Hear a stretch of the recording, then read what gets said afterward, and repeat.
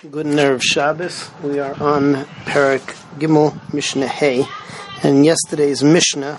So we talked about the fact that if somebody is ma'anis, a girl, so he has to marry her no matter what. We call that sheisa atzitzai, that he has to drink from his barrel, from his kli that he filled up, even if it's not very savory.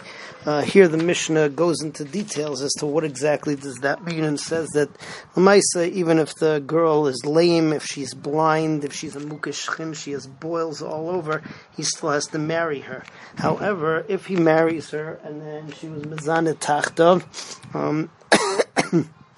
she goes and she has an affair with somebody else, or if she was a mamzeres, so then the halacha is that he has to divorce her. He can't marry her in the first place because the pasuk says v'loi siel isha v'darshan isha haru'uyaloi, that she has to be fitting, but it can't be usher for him to remain with her. So the Mishnah says ketzat sheisa batzisai. What's a case where he has to drink from his kli, from his disgusting kli? Afilu hi chigeres, even if she's lame. Afilu hi suma, even if she's blind. Afilu hi samukashkin, and even if she has boils all over.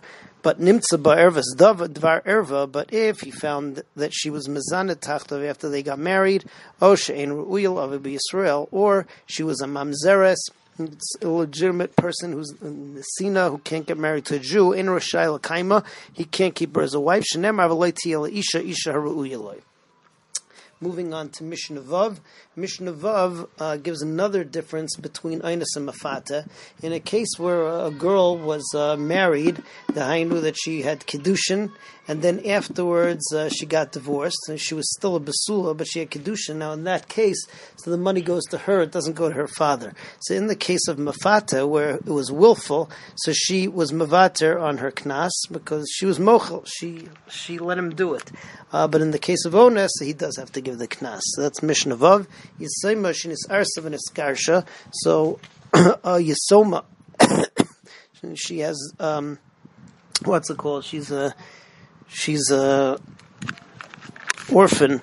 And the Rav says Lav Dafki Yisoma, really could be anybody. That she had Erison and then she got divorced. She gets to keep the money now. So Rabbi Lezer Mafata Potter, that if he's Mafata her, so if he seduces her, he doesn't have to give Knas. But Eines, where it was against her will, Chayiv, he has to give her Knas.